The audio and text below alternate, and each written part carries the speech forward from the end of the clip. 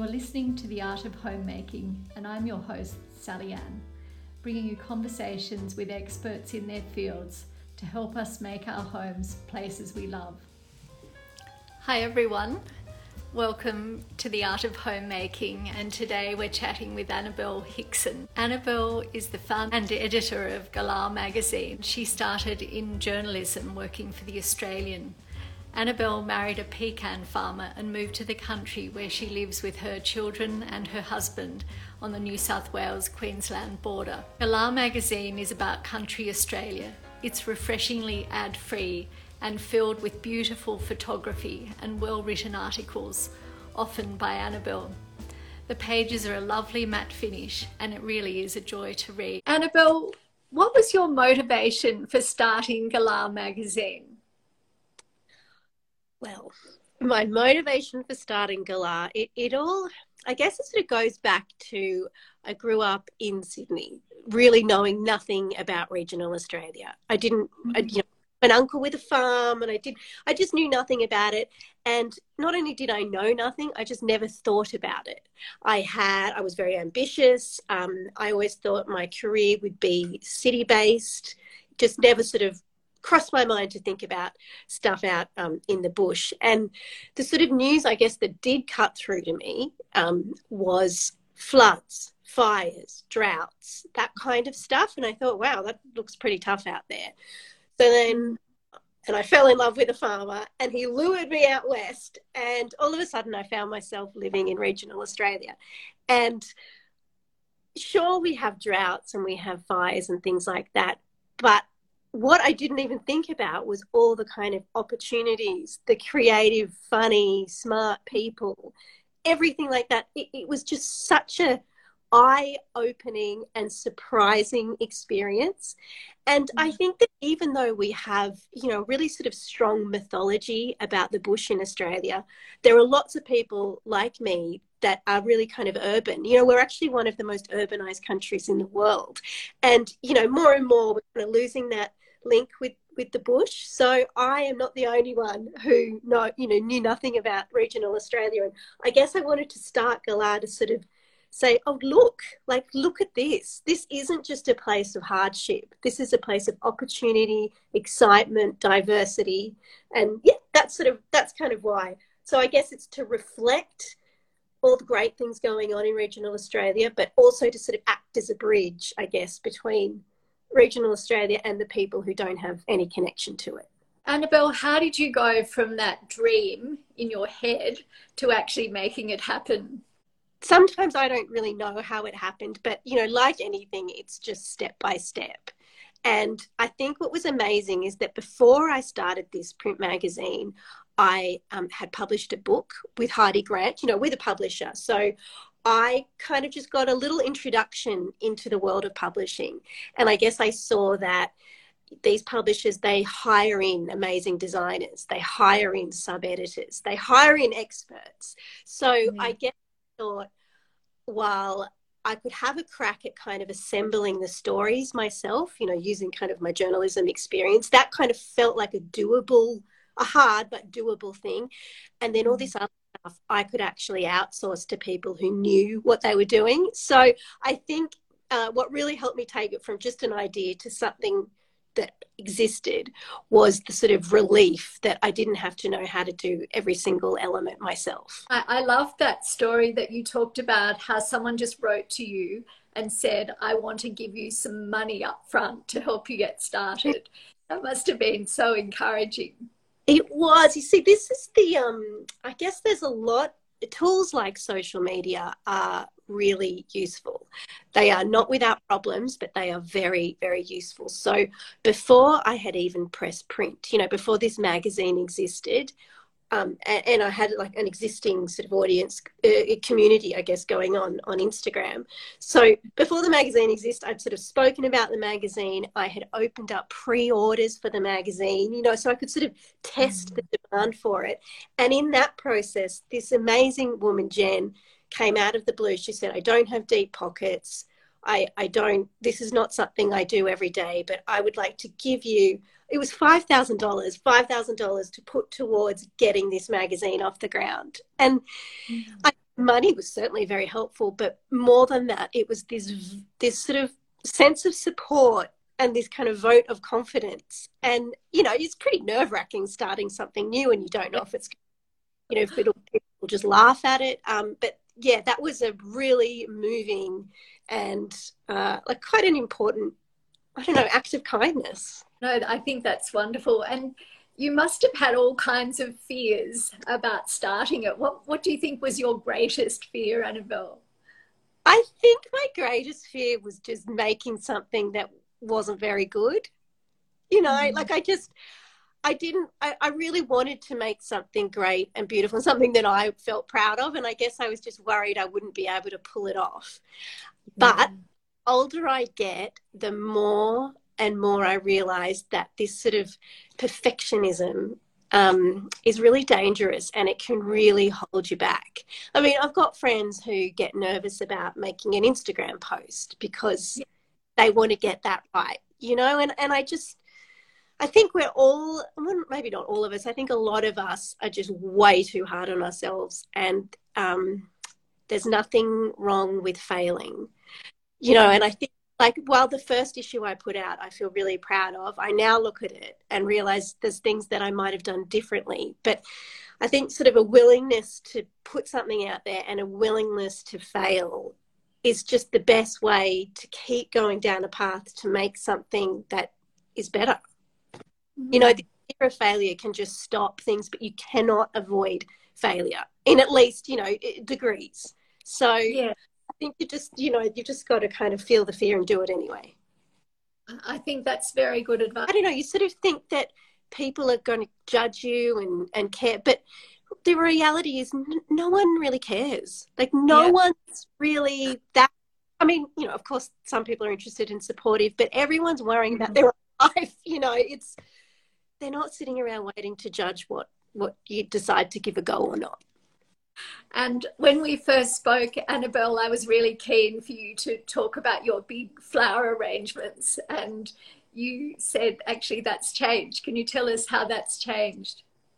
Yeah. So a few years ago, I was completely obsessed with sort of doing the flowers, you know, picking things growing off the side of the road and making them look beautiful and kind of constructing these huge things coming out of the roof. And, you know, I would never go anywhere without a saw and secateurs in the car. And it was my true obsession. And it turned into a book that I mentioned before.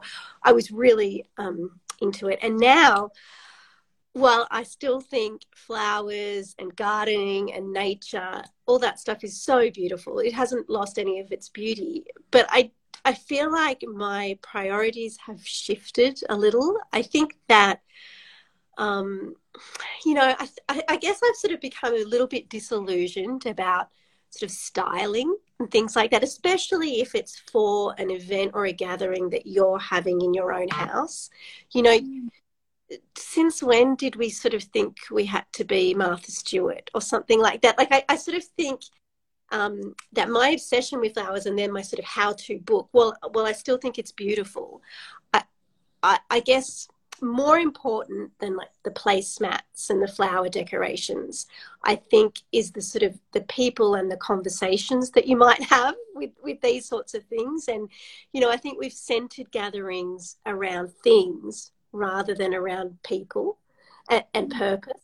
So beautiful flowers, beautiful plates, beautiful, that's all lovely, but it's secondary, I think, to just coming together and meeting with people. And I mean, for example, my mother-in-law throws the best parties out of anyone I've ever met. And she's not interested in cooking. She's not interested in elaborate flower displays. She's interested in bringing people together, having food, sure, and having, you know, things look nice, but having conversations and having fun and introducing people to different people. And I think that that's more important than any kind of, you know, I mean, even to the point too, sometimes you go to a sort of fancy event and they have these very elaborate flower decorations down the middle of the table that obscure the view of the person sitting on the other side. I mean, you know, sometimes these kind of things actually prevent connection, which is just crazy because they are, I think. You are arranging flowers. What would be the key things to think about, Annabelle? Well, I mean, I've just so gone off the like formal, arrangements. To me, joy is whatever I can walk out the door and pick. So whatever's there's a lot of at the moment, and I'm lucky I live in the country, I have space and a garden. But if roses are going off, just pick a heap of roses and just kind of plonk them. I mean, there's nothing more beautiful than just like a plonked bunch of a single kind of flower. And it's all about simplicity for me. And if you're at a table, don't make the big thing so big you can't see who you're talking to. Just a little bud vases with a little single stem in each scattered down the table, to me, is more beautiful than any elaborate thing. And for me, there is no need to use flower foam. I hate that stuff. It's bad for the environment. Just steer clear of it. You don't need it. You can, if you have to, you can bundle up a thing of chicken wire, and that does the trick. And do you think that the whole thing about you changing your ideas about flowers, do you think that has stemmed from what we've been through with the whole pandemic and, just us thinking about what's more valuable in life? General malaise with that kind of aspirational lifestyle stuff. I just kind of became more and more cynical about it. And I mean, I think moving out here, like we're an hour away from a small town, so it's sort of quite isolated. I mean, as a girl who grew up in Sydney, it's isolated for me. And I think what it's taught me is how easy it is to do without things. I can't just duck to the supermarket. If I feel like cooking a particular thing, I'm not going to drive into the supermarket to get the lamb chops or whatever, So I've kind of, it's helped me learn how to make do, I guess, with what I've got, and to sort of let go of thinking that there are specific things that you need. And yeah, I guess with that, my sort of this whole aspirational stuff, I've just become less and less interested in, and I'm much more interested in doing things with what we've got and being creative with what you've got. I think you sort of just realize, I guess, how capable you can be, even in very small ways. You can make something nice from what you have, and you can, I don't know, it's kind of, there's some sort of empowering. I think it's really healthy for you to sort of have a sense of being able to do something, be able to be creative. It's much better for you than just going off and outsourcing it or buying it, I think.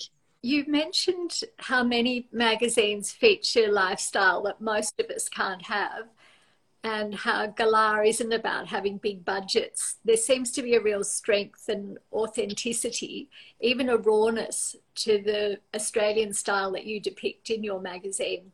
What are you actually looking for, Annabelle, when you're selecting material for Galah? Yes, well, I'm not interested in trends. I'm not interested. And there are other magazines that are, and they follow them and they do that really well. But I'm not interested in trends. There's actually, I think, a really great magazine, although it's very different to Galah, is World of Interiors. That I think it's been around, I think it started the year I was born. So it's 41 years old. And it's, as other magazines crumble, it just powers on. And I think what they do really well is just steer clear of the trends. And they have a real sort of diversity of stories. They be like castles on one page and like a shepherd's hut on the other. And they treat their reader like their reader's smart. I just think they're a really great example of how a magazine can be. So even though Galah's premise is very different from the World of Interiors, I sort of do what, it's important to me that it's not about trends. It's not about styling. It's not about aspirational stuff or where you can buy these products. It's more about documenting. And I guess what I'm interested in documenting is creativity. So that could be someone with, a huge budget living in this incredibly fancy house, or it could be someone living in a tent. The creativity is what I'm looking for. Certainly beauty, innovation, diversity. I want people who look different to me. I want people who are doing completely different things. I don't want it all to be about ag.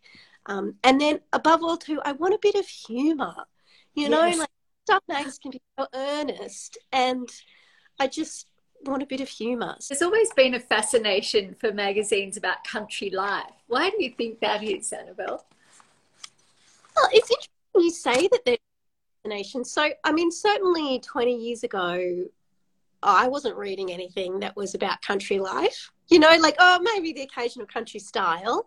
Um, but I think certainly now, I mean, maybe over in England, the whole country seem to have always, you know, loved country life. But I mean, certainly from my perspective, there was a real falling out of country, well, in love with country life in Australia for a while, and that, you know, the brain drain from the bush, and if you wanted to sort of have an amazing career, it'd have to be in the city. But I feel like in the last 5 years, that's really changing, and it's almost this sort of renaissance of regional Australia, and that was certainly accelerated by COVID.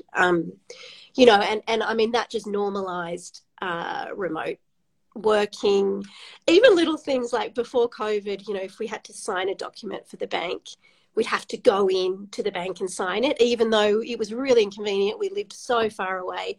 Now that's all changed, you know, so everything is kind of able to sort of be digital and remote stuff. So that's, you know, it's sort of amazing for regional Australia. But yeah, I think, I mean, there's this, you know, in these big brands, they have a kind of a category, like these sort of a marketing category that they target called aspirational heartland, which is like, I guess, suburban and city people who aspire to this kind of country regional life. You know, that's like a category that they market to. And I do feel like that category is growing. You know, the sort of brand of the bush has certainly had a real boost over the last few years. I don't know why that is. I guess it's just we've reevaluated what's important, like space, freedom, health, you know, ability to work, lower real estate prices. It's all kind of all those things. Yeah, no, I think it's a really exciting time to be living in regional Australia, just because it sort of feels cool again, you know, and it is nice to live somewhere where other people wish they could live. You know, instead of like 10 years ago, you know, people would come out here and say, why do you live here? What do you do here? You know, it was really, I don't know, but now I feel like it's shifted. What do you think are the most essential things that make your family home feel like a place you enjoy living in, Annabelle? Oh my God. Okay, so domestic life, I am perplexed by it. I am perplexed by domestic life. I'm sort of the head of our domestic world, which is a shame because I'm not very good at it. I mean, I feel like, you know, really, I don't understand how everyone isn't talking about this every single day. Like, I don't know how to not drown in those boring, mundane, repetitive domestic duties. I find it so hard to manage. And then on the flip side, in your home, that's where you have the most intimate relationships, where, you know, you need to be your smartest and how to sort of reconcile those two together, the sort of mundane, repetitive drudgery with, you know, this rich emotional life. I find it really, really hard to kind of to sort of manage all that. So, you know, while I'd like my family home to be, you know, beautiful and lamps and music and delicious smells, like that's how I want it to be, the reality can often be very different and it can be really chaotic. But what has sort of helped me feel less bad about that is I read somewhere, and I can't actually remember who said it, but it was a very smart academic, and she defined home being, you know, creating a home as creating a place to learn. And I think that to me takes the pressure off. So not creating a place that looks in a certain way, but a place that's safe enough, I guess, where you and those who you share it with can just learn. So, I mean, at the moment on the kitchen table, there's like the salt and the pepper and all that. And then there's this electric keyboard taking up, you know, at least a third of it. And while it kind of looks chaotic to me, that's where my daughter sits down and plays her, you know, little tunes in the afternoon. And, you know, that is more important to me than having everything all kind of pristine. Just wanted to ask you a little bit about your podcast with Gillian Bell, Dispatch to a Friend, because that's just the most delightful podcast. And I wondered if you'll be continuing with this. Well, Dispatch to a Friend is a casualty of me focusing on Galah, which is such a shame because it was a beautiful thing to do with Gillian. It was really lovely. And yeah, since I've started Galah, I just have been like a monster focused on it, which I think is, you know, sometimes you have to be to get things done. What's the best piece of advice you would give to those who are juggling a career and children and possibly in the country, which can have its, you know, other levels of difficulties? Yeah, it's, I think, well, something that I was really taken by when I first read about it.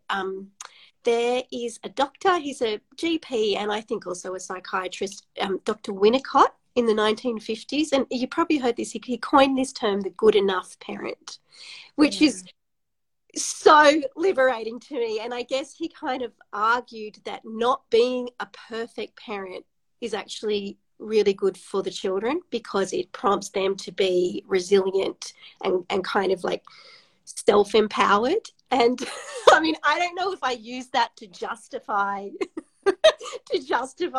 you know, me focusing on, say, Galah or other things, but I do think that that's the best piece of advice. Being a perfect parent is maybe not even good for your child.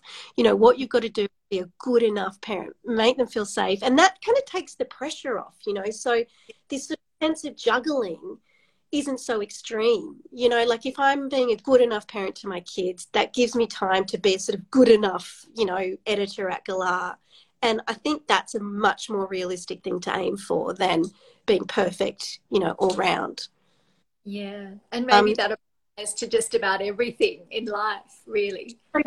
Totally. And I mean, something that is really great about being a parent in the country is because of the space, the kids, I think I give my kids here a lot more freedom than I would if we lived in the city. You know, I'd just be much more worried about strangers and cars and, you know, not that it's impossible. I mean, you read about people who do give their kids independence, even though they live in New York City. But here it's amazing. You know, they can just drive off on their motorbikes or in the buggies, and then I don't see them until dinner. And I think what they learn in that time, you know, they don't have mobile phones, and what they learn is that they are capable of being able to do things. Like if the tire is flat, they walk home. If they forget their hat, they get sunburnt. You know, and I just feel like that is a real, that's much easier to do in the country. And I think that makes for sort of flexible, resilient kids. Yeah, I'd agree with that. What advice you would give to someone who wants to start something new? Oh, I don't know if it's healthy advice, but it would definitely be throw yourself into it and focus and be prepared to sacrifice other things.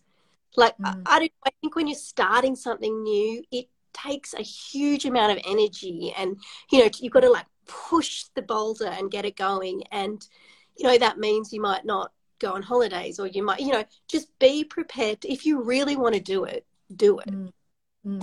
Yeah. Annabelle, what's the best advice you've ever been given? The best advice, and I have, well, I actually have 3 quotes by this writer, Anne Lamott, up above my desk. She's American. Get her books. She's amazing. She wrote the seminal writing book, Bird by Bird, and its tagline is Some Instructions on Writing and Life. And I think even if you're not interested in writing, this book is so worthwhile reading because it's full of such wisdom. Anyway, one of her quotes is, she talks about how writing a novel is like driving at night. And, you know, driving a car at night, and you can only see as far as your headlights can shine, but you can make the whole trip that way. You know, and isn't that's just it for life? Like, you can have these dreams, you can, you know, plan these goals, but really it's okay if you just see the next step. So you just do the next step, the next steps, and you'll get there, or you'll at least get somewhere. And I think that's, I don't know, it's, you know, all these like business plans and budgets and stuff. I mean, I think they're probably important to do, but you don't even know where you're going to end up. You don't have to have it all worked out. You can just set your eye on the prize and just take it step by step as far as the headlights can see. Yeah, no, that's great. Because I think sometimes you can look too far ahead and be completely overwhelmed and think, oh, I could never get to that place. So, yeah, just that one step at a time is much more achievable. Yeah. So, having pulled off such an incredible success with Galah, has this opened up other opportunities for you for something else? I'm totally committed to Galah at the moment. So Yeah. I think the opportunities that are really exciting me at the moment is how to grow Galah. And we've got some really cool things on the horizon. Going to do a book with Murdoch Books, which would be I'm really excited about. Yeah. And we're opening up a store in Tenterfield, Yeah. which will be really fun, I think. I have no idea retail, but that'll be really funny. And, I really want to sort of create a human version of the magazine. So that's a great way to kind of do pop-up exhibitions of artists we've featured, or cooking classes with, I just think I'm craving human connection. I love digital stuff and I think it's amazing, especially living, remotely, but I am craving human connection. So I hope that's what the store can be. But we're also working on a kind of digital world for Galah, and that's really interesting to me, thinking about how we can create a digital world for Galah that doesn't cannibalize the print magazine. To me, they're very different experiences, and it doesn't work to me when magazines have their print and then just upload the same stuff on digital. Like that's not what I want to do with Galah. So it's sort of, that could be a big project. And I mean, so much so I'm actually thinking of hiring an editor for the magazine, a really experienced professional editor for the magazine, to sort of take that role, and then I can focus on the kind of business development side, which I'm just really excited about at the moment. So I mean, who knows, but I've got big dreams for Galah, and I'm actually not even thinking about anything else at the moment. Congratulations, and all the best for these new ventures. Thank you so much, Sally Ann. Thanks for having me.